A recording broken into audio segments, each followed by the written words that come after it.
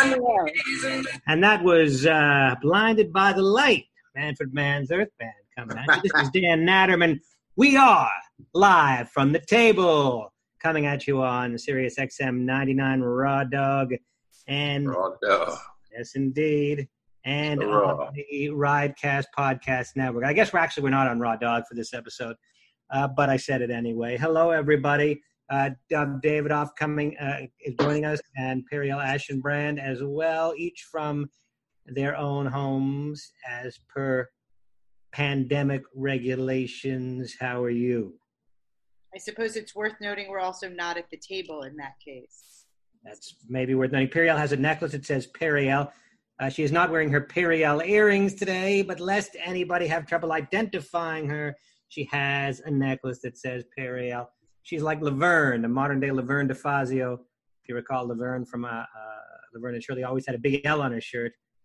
And Periel's never without a name, her name somewhere on her person. Hello, Periel. It's true. Dov has a glass. Dov, your glasses are broken. I have a reading glass. For the first time in my life, I needed reading glasses. I reached the age of 46 without needing them, and anyway, now I don't know what you see. I look like I don't know. I mean, I look like one of those people with busted glasses in prison, that just can't get out into the world to source a new pair. I mean, it looks unreasonable. The whole operation makes me feel like a lopsided human being. Nothing is sadder than watching Dov grow old. I was old to begin with. Yeah. An old man that complained and kvetched and never got laid anyway. But Dov was a force of nature. Yeah. What? How long have you two known each other? Since the 90s, since it was before 9/11, Sure. For sure. Because I remember on 9/11, Dov got a piece of dust in his eye. Yeah, it was from personal. the World Trade Center, and he said, "Now it's personal." Now it's personal, baby. It's been a long time. So It's been a long time. More than 20 years. Yeah. But it's it goes so fast. It's such a blur. That 20 years used to be significant to me. I used to think 20 years was a long time. Now to me, 20 years is not so much. It just comes and goes. It's just every time I see a movie that came out 20 years ago. I mean, it seems like yesterday. Boogie Nights was like 25 years ago. Yeah. Clueless 25 years ago. Was it an immediate friendship, or did one of you have to? I think more or less. It was at the New York Comedy Club, and we're all. I great still remember Periel when. Well, I don't want to talk about Dave. Yeah, no. I don't want to insult anybody, but no. I know. I was actually I was thinking through whether or not I leave out the name. Would it still work? But you're right. Yeah, you're right. Way to kill a story, guys. Well, maybe we'll get to it next time. But we have plenty going on in the world of comedy this week. Yeah. Because once again, one of our colleagues has been accused of inappropriate behavior. Brian Callen, of course, I refer to. Yeah. Has been accused of. There's 4 accusations, 3 of which I don't think are really even worth mentioning. One was a consensual affair that he had while married, accused of. Right. One was he said to a woman, he kissed a woman against a wall in a dressing room. And the third one was he offered a woman money in exchange for stage time. He offered a woman money in exchange for and stage time in exchange for oral sex. These were the accusations that were made. Right. None of which I think are criminal, even if not anything to brag about or not anything, to be proud of necessarily. Against the wall one? Well, again, these are all accusations. A woman accused him of, I think, she was working at a store, and she accused him of pushing him up against the wall and trying to kiss her. I don't know where that lies on the spectrum of, legality or. I mean, what do you think of that, Perry? I mean, if you thought you were getting any kind of signal from a woman, assuming that's what happened, do you see that as a major transgression or not? being pushed up against a wall against my Well, will. I mean, pushed. Transgression.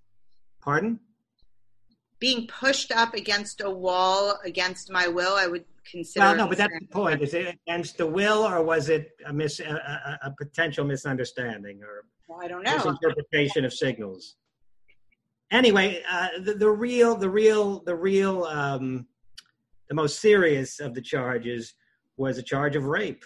That one woman had said that he had outright raped her, and anyway, that's the most serious charge by far of the four. Brian has categorically, unequivocally, and vigorously, right, to give him his due and to hear both sides, denied all four accusations. So, Dov, you're a good friend of Brian's. I know you had wanted to say some things about this. Well, I'm trying to source through without addressing, I mean, I don't know. I feel like that the time we're in, I think this at any time would have been really touchy, and trying to thread the needle of communicating about the person that I know without disparaging any of these women and their experience. So to get into, I don't know. It's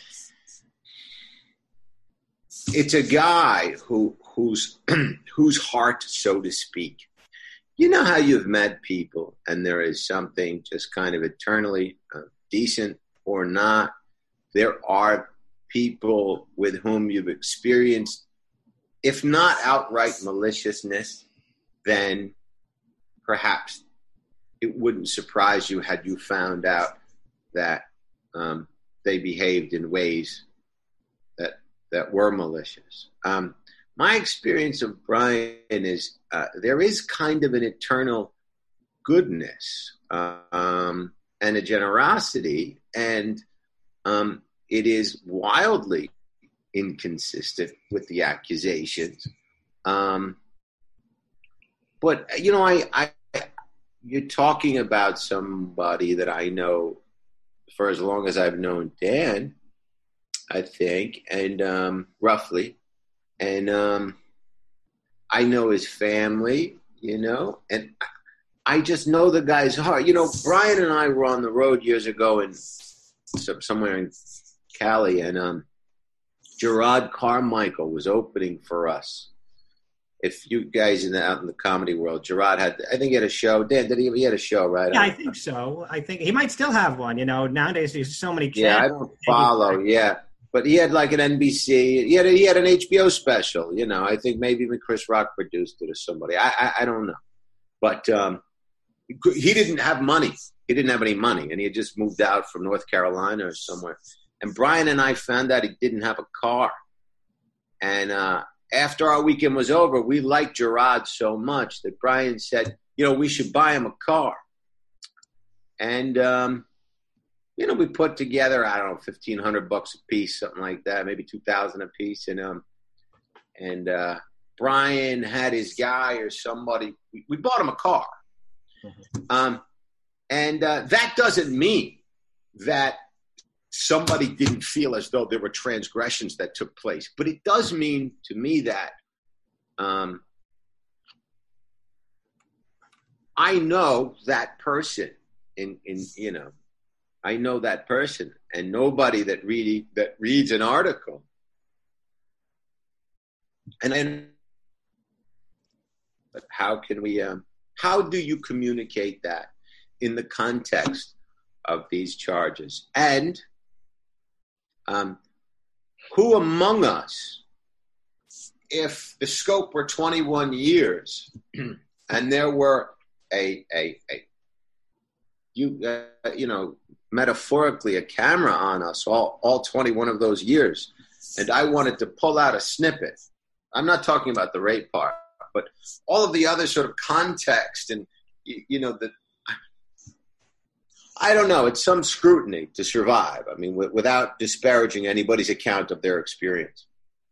Well, sorry, I don't want to interrupt. No, go ahead. No. I don't know what I'm saying. Please, just jump in. Well, what you're saying is that it's the Brian is not the Brian that was described in these accusations, and But also, I found there's something about Brian that's above and beyond, the average person I make contact with, which is that there is an extreme generosity and sort of almost, a goodwill that sets itself apart from other people's goodwill in my experience. And yeah. Okay. So I'm going to say this. First of all, I'm going to start by saying I don't know Brian. I've never met him. I'm speaking, let's say, objectively. Yeah. So I think it's probably really difficult to, these things are not mutually exclusive. You can be an extraordinarily generous person and, a wonderful father, or, I don't know what, and also have committed rape. John Wayne Gacy had 17 bodies under the floor space in his building, and he, used to play a clown in church, and everybody thought he was wonderful. I don't know. I imagine that being close friends with somebody and hearing these kinds of things is very, shocking, difficult to sort of, I don't know, figure out. I would also say that as a woman, I find it really hard to believe, and I don't know any of these charges, that suddenly things start piling up if you've never done anything like that. But my question is that the case? I agree. Often, I don't know. I'm just saying, what I meant to say was, I agree with your assessment that where there's smoke, there's often fire. I would just question the degree of smoke. This all began coming out of the social media woodwork when Chris D'Elia's accusers all came down. And then there was all of this scrutiny, placed on Brian because they were linked. And that scrutiny over the course of 21 years turned up 4 people, 3 of whom Dan described as, potentially sort of wacky, a contextual misread. And, one of them was actually in a relationship with him. Dan, I don't even remember the transgressions of the other 3. I do remember somebody's accusing him of rape, which is an entirely different level.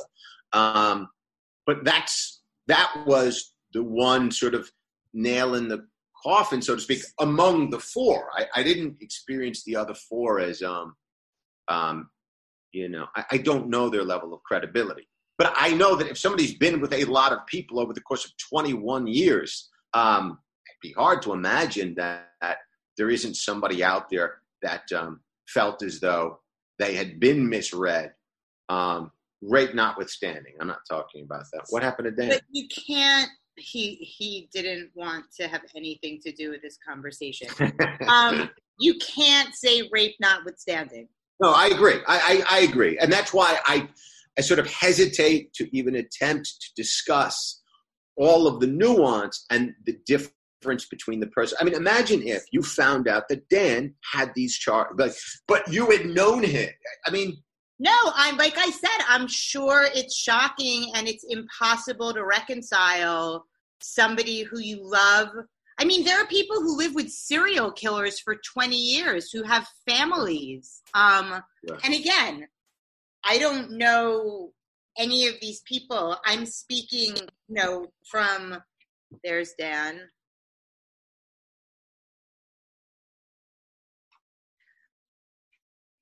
So Dov said, imagine if I had found out that, Dan had done something horrible. And I said, did we lose all that, by the way? Because I don't know what happened there. Well, I'm filling you in. And I said, well, there are people who live with serial killers and have families with them and children with them. And so I would be shocked if I found out that Dan had, raped somebody. I would be less shocked if I found out he was a serial killer.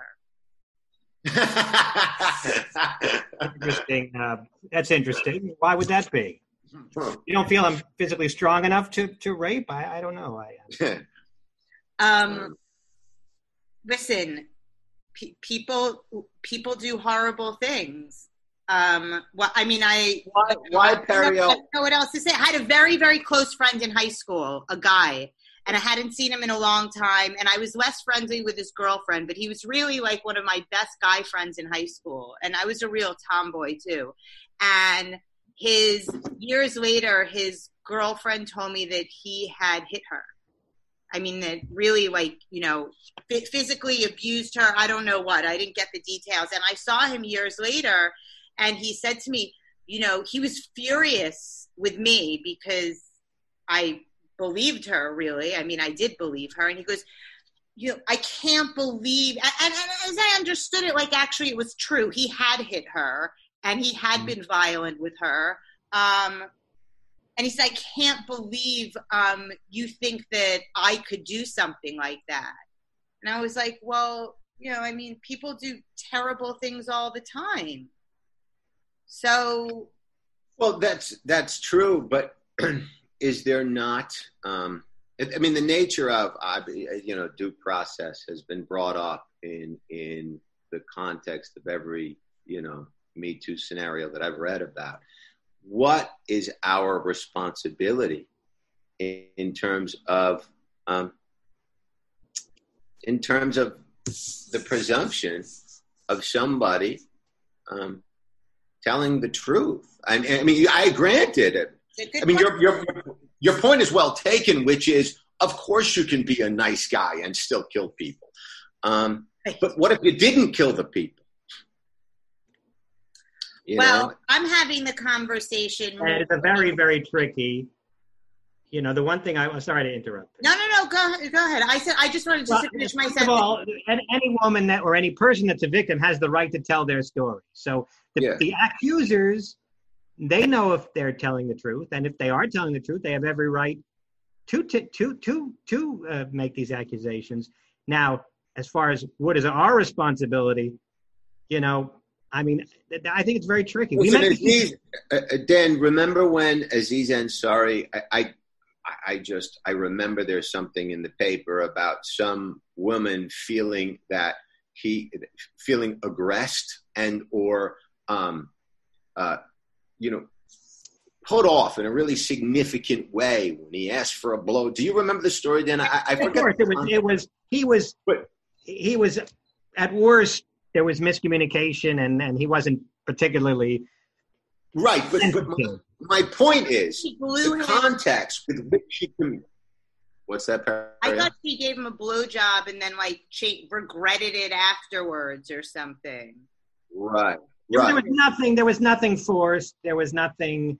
I could tell you how many stories. Well, but my point is, like, you know, the one instance where the girl said, Brian, you know, asked for a blowjob in exchange for steak. Like, I don't know what context in which that was communicated or how drunk the girl was. And I'm not calling her a liar. I'm just saying it is so impossible over the course of 20 years for us to look back and go, yeah, that definitely happened just like she said it did. I mean, it would be absurd to isolate that context unless there were a number of other. When you hear Weinstein and there's that much smoke and that much fire and so many credible sources coming forward, you know, it's tough. You know, you said you don't know how drunk she was. You don't know how drunk he might have been either. Well, you don't know if no, that's exactly right. We don't know. And we don't know if he was kidding, and we don't know if she had said, well, is there any way that I could help to maybe do something for you? And you know, okay, but you know what? No, because we live in a world in which, and you guys know this, you know, as women, you are in oftentimes, and not always, in situations that, you know, don't feel necessarily safe, in ways in which I think guys oftentimes don't really understand. So, you know, I don't know. Right, we need to know for that particular accusation. I agree with Dov. We need to really know the precise context in order to. Sure. I think Brian might have been. Brian has that kind of. There isn't a comedian that I have ever sort of experienced their, sort of at a table loosely with their sense of humor, that over the course of 20 years, you could not pull an out of context statement from and make them look like a fucking animal. There isn't a single one that you could not accomplish that with. So that's why I'm just saying we have to consider the number of sources and how much smoke relative to the amount of fire. If there are 3 people, I'm not talking about somebody that's saying that rape took place. There are 3 people that said something was out of sorts over the course of 20 years, and there wasn't an actual physical assault, and there was an offer of a blowjob, and not one other woman in the country has come forward. I'm just saying, I'm not saying she's necessarily lying, but the likelihood that something may have been taken out of context over the course of 2 decades and then plugged into social media is incredibly likely. And also, Brian has that kind of sense of humor that depending on his relationship with this woman, if they were really good friends, he might have said, hey, why don't you help me out? In a joking way, it's certainly all possible. So put that aside then. So then you want to just talk about the rape? Well, I think, as I said at the beginning, I think that's the one that's really relevant here. I don't think the others, are of great importance, comparatively anyway. And I think that's the one that's the most important one. But if that is the case, and we're down, listen, one accusation of rape is one too many. But is that, to what degree do we indict? How quickly do we do so? And then how ruinous are the consequences? I mean, look, there's a ton of gray area here, obviously. But when social media becomes judge, jury, and executioner, isn't the whole nature of what the legal system has evolved, the nature of justice as it's defined by legal minds over the course of several hundred years, however that system evolved, are the two not at inherent odds with one another? Yeah. I mean, at the same time, we're all entitled to make our own judgments about how we want to interact with people. We all hear rumors about people. We all, over the course of our lives, and we all can choose to continue being friends with the person or reject the person. Right. But is it okay that people sort of, for somebody's, what they've built over the course of 25 years, at what point do we rip that out from under them and prevent them from providing for their family? How far does it go, and what line becomes the place of no return? Yeah, I know in the legal system, very difficult question. Obviously, when it comes to sending someone to jail, we need guilt beyond a reasonable doubt, but we're not talking about that. We're talking about... I would rather go to jail for 6 months, come out and still be able to resume my life in theory, if that were possible, than have everything I built for 20 years ripped out from under. If you're not a public figure, if you own an apartment building and you're accused of something, you still own the apartment building when you come out. If you're in the public eye and you're a performer, the very thing you're selling, the very relationships necessary in order to sort of, make a living or create opportunity can be removed from you without ever having been convicted of anything. Well, so I guess there's a very simple way to avoid that. I disagree. I mean, I think there have been lots of unfounded accusations that no one can avoid. You're right if you're talking about whether or not you're genuinely guilty. Then it can be. I mean, avoided. Yes. But also,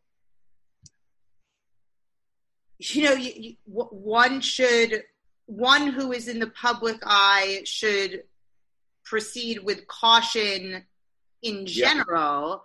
Yeah. I hope it goes without saying that we shouldn't be raping people, right? It goes without saying. I know. I certainly goes without saying.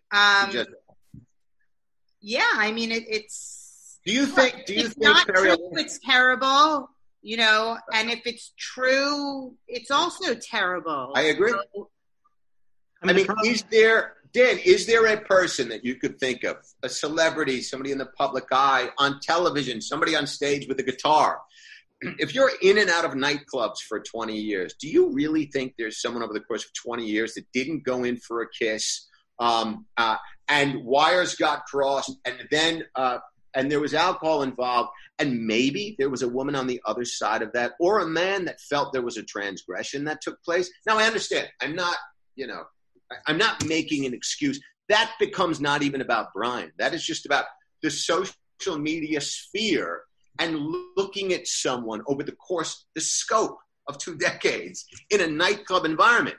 Would your favorite guitarist, songwriter, talk show host, actor be able to stand up under that scrutiny? I highly doubt it. Well, other than Ryan Hamilton, it would be a small list, and I think most of us have, during the course of this Me Too movement, have thought back over the course of the past couple of decades. Well, is there anything that could be, that might not look so hot if it were presented a certain way? It's hard for me to imagine a guy, that is living on and off the stage, so to speak. And if you are hooking up with people in nightclubs, granted, there's more liability associated with that, and you should be that much more careful. But that isn't the reality in environments where people are drinking and fucking and, What kind of a culture are we living in? I mean, nobody would accuse me of that. I mean, there were a couple of instances that things got a little Philip bit Roth. dicey. No, I mean, yeah, maybe him. But, no, I mean, this is not something that women get accused of. I mean, I don't think I could think of anybody who would accuse me of, trying to forcibly sexually assault them. And I've been around the block a few times. We're not talking about sexual assault, which is another category. We're talking about, as Dov said, moving in for a kiss that might have been unwanted. Well, not just the physical confrontation, but really, the offer, I think the blowjob comment, or the way the girl that was with Aziz felt sort of used, or she felt there was some form of psychological transgression that took place. Okay, but that's something else, right?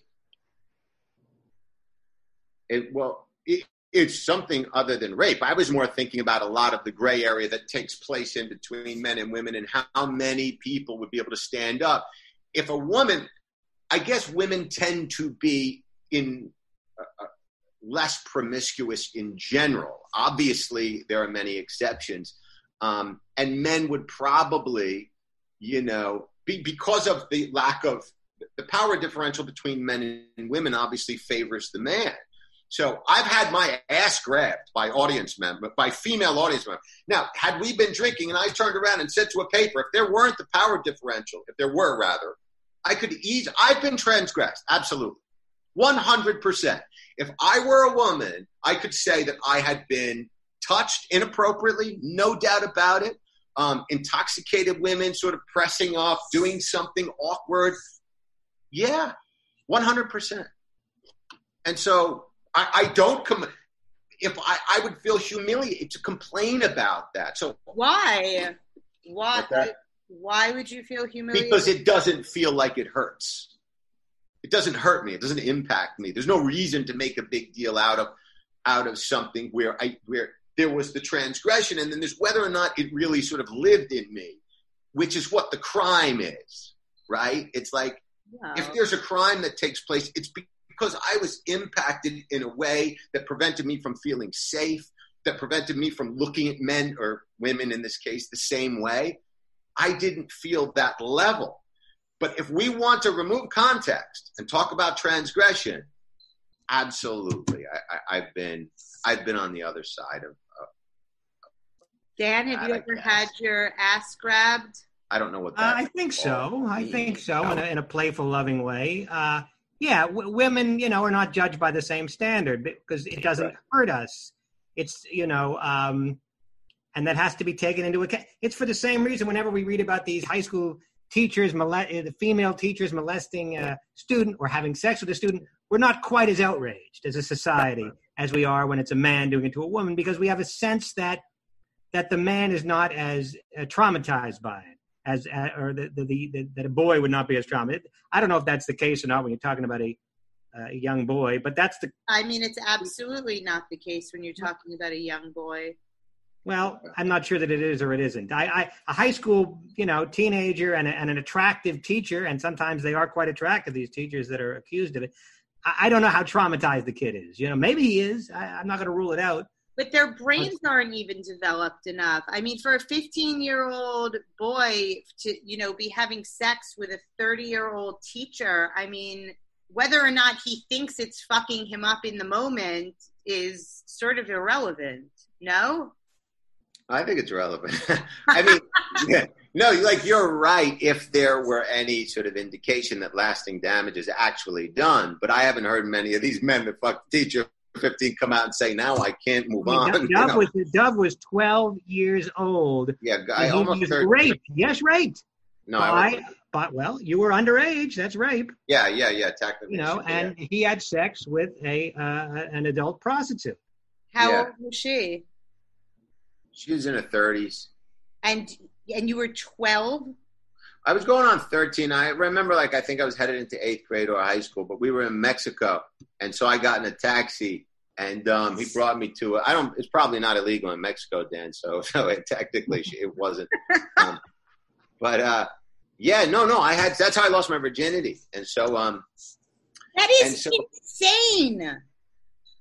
Well, it's not what I would want from my kid, but my experience of it, I don't feel like a victim, nor do I feel as though it manifests itself in some really pathological way later in my life. No, I mean, you may not want that. I can't prove that it didn't. You're right. I can't prove that it didn't. I mean, but I'm not aware of it. When I hear women talk about a serious transgression, and you obviously would know more than I would, but I've heard real, sort of pathologies were created later on, or damaging their ability to maintain quality connections with people because of a profound lack of trust. But I'm saying is I feel ringing familiar. I guess it does a little bit, but I just can't correlate it with that incident. I mean, a 12-year-old boy is a baby. This particular baby went into a whorehouse in Tijuana. and was with a stack of bills and a mission. Yeah. I mean, listen, we're laughing about it, but if I found out that one of our friends' 12-year-old sons had sex with a 30-year-old prostitute, and I have nothing against prostitutes, I mean, I would lose my fucking mind. Yeah, no, that's fair. I mean, I wouldn't advise it. I was just questioning how damaging it would be for somebody of the opposite sex. And so it's very hard for me to put to position myself in such a way that I would see a man with a young girl in the same way that I would see an older woman with a young man. I just can't get there. A 30-year-old man having sex with a 12-year-old girl. Well, you'd want to hang him. You bypass prison and you put a bullet in his head. And so why not the same thing the other way around? Well, I don't have a good reason. Because it's fun, you understand. I mean, I was ready to roll, at 13, and I wielded a piece. I wielded a decent piece at 13. At 13, you were already developed physically, I gather, and I had enough development to lay down a sawbuck at the old bar and ask for a tequila. I had enough development there. What I'm getting at, without putting too fine a point on it, is you were able to, blow a load, I guess. Is there any more elegant way? I don't. You cut out for a minute. Yeah, there is, but go ahead. It probably is. Ejaculate, I guess, would be a more elegant way. Well, I was not until 17 years old. Nothing came out but air. I mean, I took to the age of 17, which is very, very late. How old? As a 12-year-old boy, to me, a penis was nothing more than something I used to aim the pee, and had little use other than that. Yeah. How old are boys when they start masturbating? Well, I was around, Five? I tore into a prostitute probably not long after I began masturbating. That's what gave me the idea to go to a whorehouse. And how did you even get there? Who were you in? Were you just traveling around? No. My father was dating some woman, and we went to some inexpensive place in Mexico. And back then in Mexico, you could get into a taxi, and I said, "Bring me to the place with the girl," and I had a little bit of money, and it's right outside the hotel. How much money could you have possibly had? Oh, you can get. I mean, it was maybe a $20 bill, and then another few bucks for a taxi. I mean, parts of Mexico, you could have walked a few blocks and run into a whorehouse. I mean, it's right. It's sad that, and I feel for the prostitute. What an awful position to be in. Or to say no. She was probably happy to see you because you got to figure, if the guys had come in there, here's a guy that's a 12-year-old boy, probably will not, beat me, probably is disease-free and adorable to boot. And yeah, I think so. I mean, I remember her being really sweet and sort of guiding me in, not unlike if you're taking lessons in a Cessna P128 and, the pilot's sitting next to you and you don't want to take the controls all on your own, of course, because you haven't landed one yet. But anyway, yeah. Look older? What's that? Did you look older than 12, 13, or 13? Not so much so that I didn't look really young, I probably seemed older than the average 13-year-old who wouldn't go into a whorehouse and order a tequila. I mean, if there's something presumptuous about that type of child. But. And what was I literally, at 12, I don't think I knew what sex was, to be honest. I mean, we're going back some years, but I don't think I knew. My 10th birthday party outside, I watched my neighbor bang this broad in a lawn chair. And that was my 10th, and I still remember because I had a cake. I had a cake. Well, I had a cake from Carvel, and my cake had tits on. Wait, you know what? Let me rephrase it. Let me not rephrase, but let me correct. I did know what the sex act was because we had sex ed in 5th grade. However, I didn't know you were supposed to go back and forth. I thought you just put it in, and you kind of wait there. That's what I thought the sex act was. Well, you stuck it in, and something happened. The vagina did all the work. I didn't know you had to go up and down or in and out or back and forth. Yeah. Just figure you lied there and it extracted it. I figured whatever was in there got extracted by the vagina. I'm not sure what I thought, but I was very, very ignorant about that. Of course, nowadays 12. You were 12. That's what 12 in the era before YouTube and before Pornhub and all this stuff. Yeah. Where you can find out anything. And then what happened? You were 17 when you found out? I was 17 when I first. No, then at some years thereafter, I learned that sex you had to go back and forth. But I'm saying I didn't have orgasm until 17. Right. And then that was some years until I actually did have sex, as we've discussed. Yes. On this show, on previous episodes, we don't need to rehash. Okay, and Dov, what was your second sexual encounter, which seems equally as? It was this girl from high school. My first non-professional encounter was a girl from high school. I was probably about 15. So you waited 3 years. No, but not by choice. And I think I was more like 13 when I was with the prostitute, like 13 going on 14, because I was either 8th grade or going into high school. So I was 14 as a freshman. So anyway, 13. It was 14, definitely 13. The big difference between 12, 13. The difference? She's saying that 14 is a big difference from 12 if you were actually 14 with the prostitute. No. When I say I was 12 or 13, I couldn't remember whether or not I was headed into 8th grade. So I'm born September 22nd. So when my first day of school, I was as a freshman was 14. So it was definitely before that. So I was definitely no older than 13. I just didn't remember if it was 8th grade or going into 9th grade. Anyway, yes. So I was about 13. You must have felt like a real baller going into 8th grade. No, not at all. I felt very insecure headed into, but I had a very damaging childhood. I mean, I don't know, damaging. but it's a chicken or the egg, Periel, because I don't know that the damage I don't know that the prostitute experience added to any of the dysfunction or.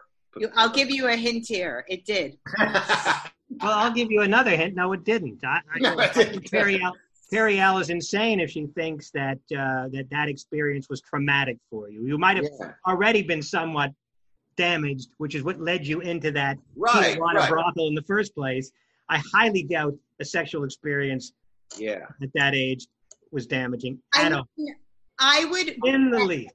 I watched another. That you guys would think you could get anyone more qualified than myself with knowledge of psychology that I would bet any amount of money that you're wrong.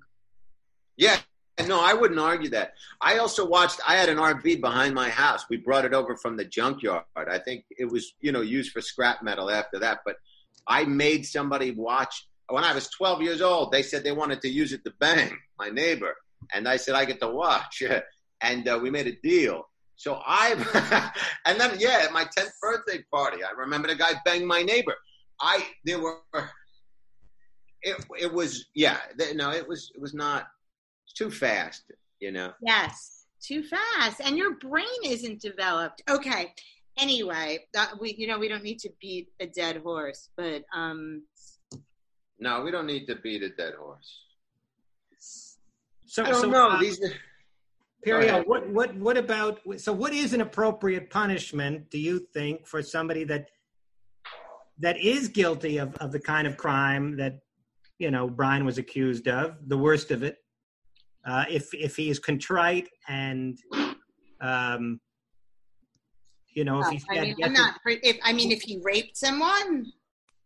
Yes. I'm not particularly I don't know how much I care if somebody's contrite if they've raped somebody. I don't know. What does the law say?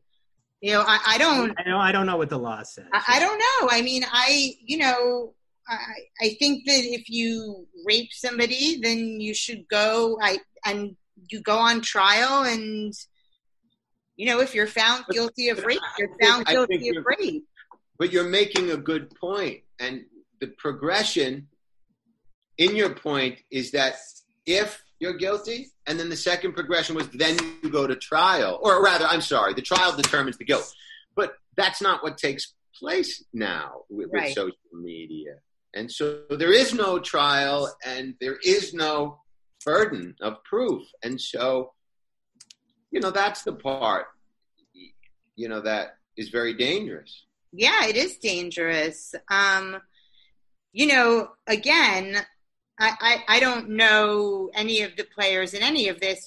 Part of the conversation to me is about, trying to figure out what you do when someone you care about or know deeply and respect or admire, does something that sort of rocks you to your core that you could never imagine them doing. I don't know if he's married. You said he has a family. I don't know. Yeah, they're in the middle of a divorce thing, or that all of that's going on too. But certainly as a family, yeah. I certainly. Obviously, fully support women coming forward and telling their stories. And I think that, apparently he's a successful actor in the public eye. I don't know, whatever.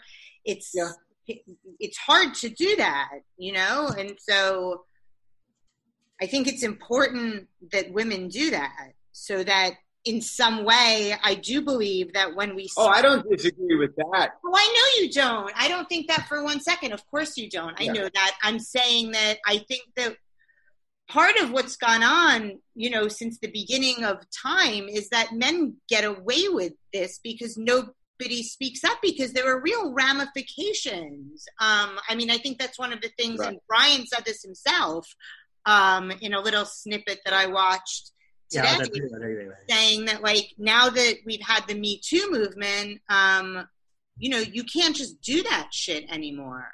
Right. I agree, and that's a positive externality of that, right? I mean, that's a positive, yes, result. But the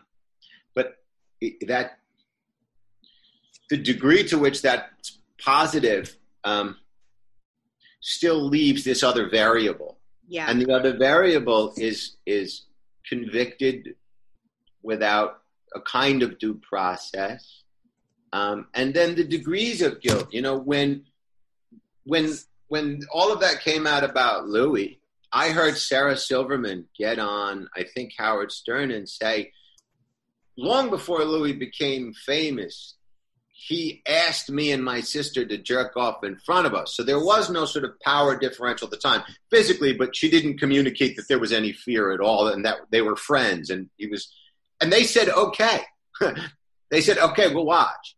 And she said later on, perhaps, one of the variables, you can make Louis look like an animal, or you can go, oh, this was kind of his thing, and he was not intentionally using some showbiz leverage to pull his cock out and humiliate people, because that wasn't Sarah's experience of it at all. And without her communicating that context, we can either paint him into a corner like an absolute lunatic and an abuser, or we can say, maybe the wires got crossed and his 20 years of really thoughtful, fascinating comedic exploration should not be invalidated. And that there is a lot of gray area here, which is, I think, what the comedy community did with Louis. I think he has been sort of re-embraced, and that is a very careful sort of contextual evaluation that went on. And without Sarah saying those things, and without other women coming out, where would Louis be? Would he be on the continuum between Weinstein and Aziz on the other end? Where would he be? Would he be closer to Weinstein? How badly do we want to indict a man and remove his ability to make a living? I'm not talking about, I just feel like there is this real gray zone here. Yes. I also think, okay, so here's the thing. The problem is, or one of the problems is, when you talk about guys raping people or sexually assaulting people, and I'm not even using anybody that you're necessarily talking about right now, but in general, right. The first thing that people say is, oh, but it was this, but it was that, or he was sorry, or it was a long time ago, or they were drunk, or he didn't mean it. And it's like, you know what? Where does redemption come? And it's like, you know what? All of those things are fine. But that's not where we start, right? We start with, first of all, like, if this happened, and then you can get to the redemption and all this other shit. So I think that, we don't want to be convicting and trying people and ruining people's lives on social media. Right. But we also don't want to start redeeming people before we even, a rape accusation, that's like really fucking serious. Yeah.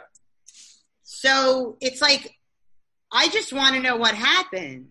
And then the thing, we'll never, you can never really know. I mean, that's the tricky part about rape as a crime, is it's so tough to, there's two people were there, and, it's very hard to really know. I mean, are there men who have sort of been on and off stage, and granted, they have to suffer some of the liability, like the kinds of men that go with a lot of different women. Do you think that there are men out there that are on and off, stage, nightclubby, guitar, musician, stand-up, actory, and Hollywood people that have not, over the course of a couple of decades, I'm not talking about rape, I'm just talking about, in general, people that lead those lives, intoxicated, late nights. Do you think any one of those people could really stand up to 20 years worth of kind of social media level scrutiny? With how many guitarists in a band do you think don't have a girl going, He tried to kiss me. I said no. How many of those experiences? Sure. It's hard for me to imagine. For sure. Anybody being able to get through that gauntlet without somebody feeling transgressed. For sure. And there are people that need to be in prison. And so I think I could withstand it, but Nikki Glaser once complained that I was staring at her creepy.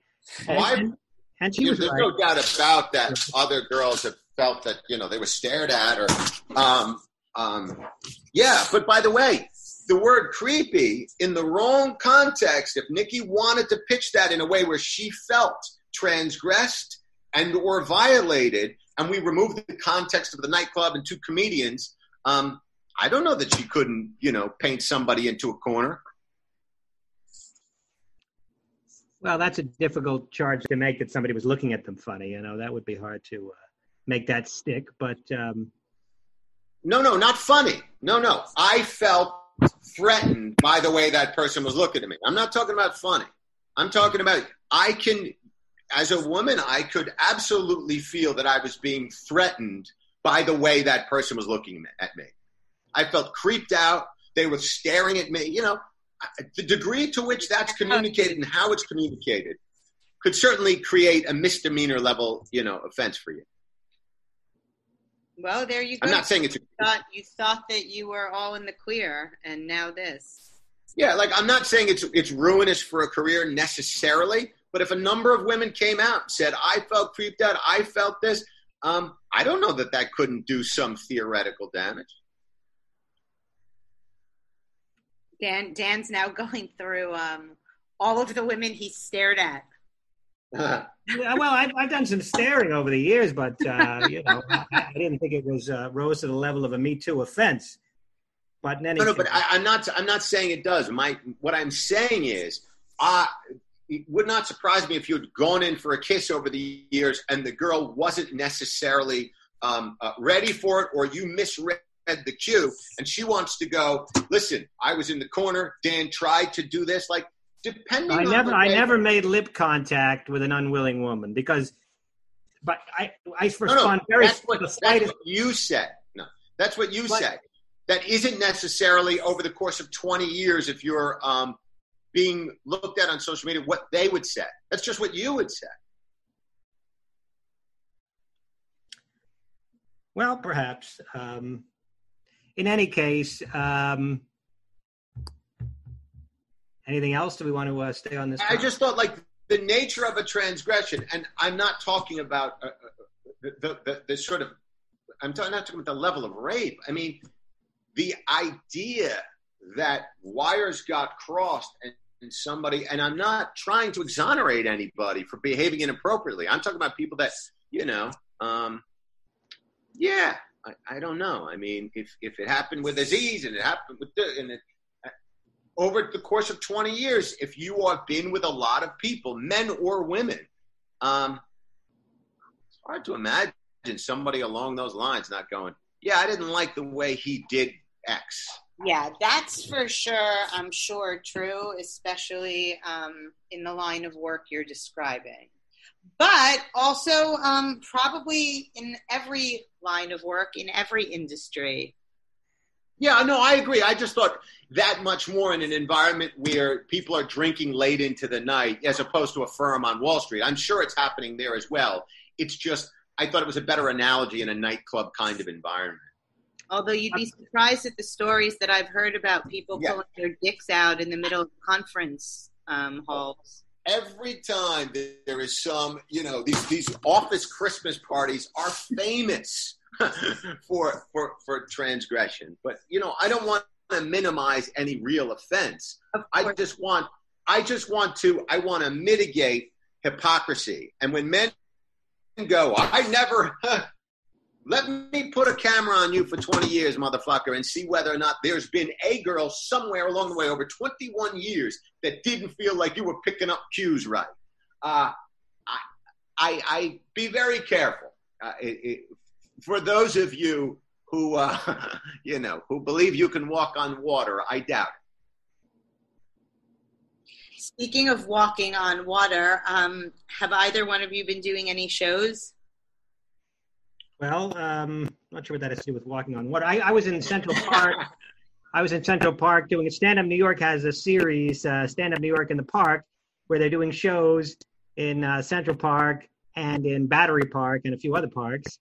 And I'll just say that, normally as a comic, I have to worry about hecklers, not Frisbees. But I did a show by an oak tree in Sheep Meadow with no microphone, because apparently you need a permit to have a microphone. I didn't know this. But so we just basically stood there in front of an oak tree on Sheep Meadow, big oak, near the west side of Sheep Meadow, and just did a show for people, like seated on the grass, like campfire style, around, in a semicircle. And it wasn't bad, actually.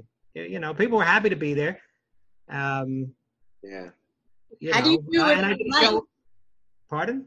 How does that work without a mic, though? Can everybody hear you? If everybody sits really close and you project, then it can be done.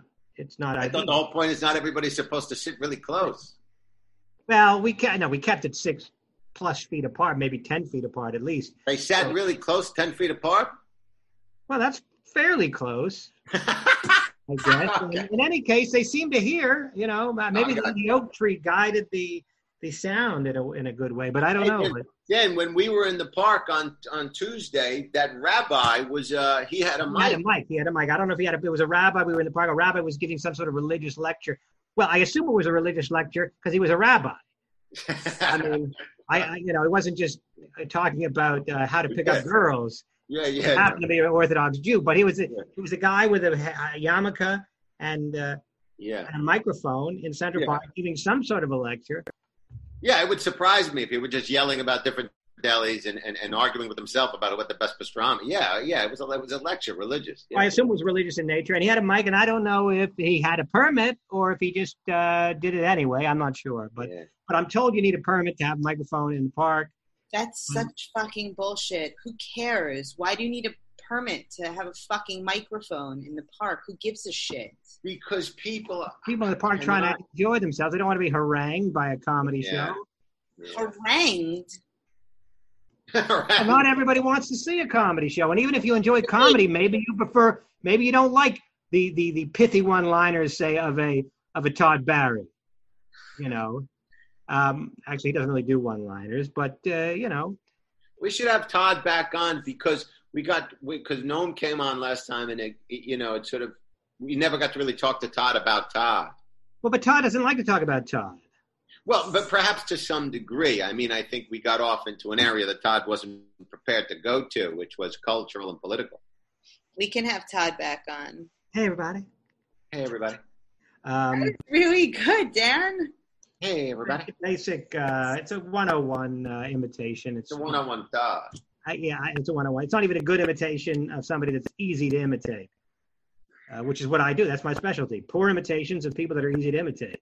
You actually do good imitations, and every time I tell you that, you poo-poo it. I do. Again, he's not good at taking compliments at all, though. He's not. Oh, he's the worst. He doesn't know how to take a compliment. Can't do it. And he's never been with a prostitute before the age of 14. You can only imagine how screwed up would Dan be if he had lost his virginity in Mexico at 13 years old. I think I was a lot more screwed up by not losing it until my 20s. I think that's a lot more traumatic to spend 4 years in college with no sex whatsoever, sitting in my dorm room on a Saturday night, outside watching SNL. You shouldn't be watching Saturday Night Live in college because you should be out partying. Yeah, I was watching SNL, and I could hear the girls outside whooping and hollering, "Woo, Theta!" And it was upsetting. I'm not going to lie. And far more traumatic than sex at 14 would have been with a 30-year-old teacher or prostitute. Well, the grass is. You want to talk about traumatic? I went to a fraternity party by myself because I had no one to go with, and I had to keep walking because if I stopped, I had no one to talk to, and I looked ridiculous just standing there. So I had to keep moving, And then I bumped into this one girl that I knew from my dorm, and she said, "Dan, are you here alone?" And I said, "No, I'm with a friend of mine. He's I don't know. I lost him, somewhere. I don't know where he is. But, All right. Well, it's 8:03. You got to leave them wanting more. I thought maybe it's not a good story, but I will say that that to me was traumatic. And the thing that's frustrating is that had you gone outside, I'm sure there were probably plenty of girls you could have had sex with between the ages of 18 and 21. A, I'm not so sure, and B, I was so shy. I couldn't talk to anybody, and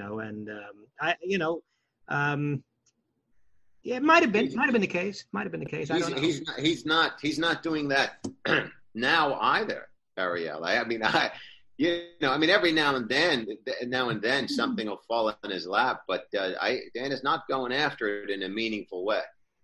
It's not what he does. I don't go after it in a meaningful way, but I know the option is there, so that makes me less upset. Of course, it wasn't the lack of sex that was upsetting so much. It was the completely being on the outside, looking in.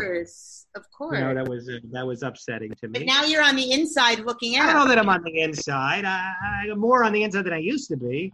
Right. But there are lepers more on the inside than you used to be. Yeah, I was as outside as you're going to get, But anyhow, we've done our hour, and we always like to keep it tight on the Bumper shows. So why don't we bid adieu until next time, everybody? Yes. You can write us at Comedy Cellar podcast at comedycellar.com for comments, suggestions, and Periel, you can give the Instagram handle. We are at Live from the Table. At Live from the Table. See you next time, everybody. Bye-bye.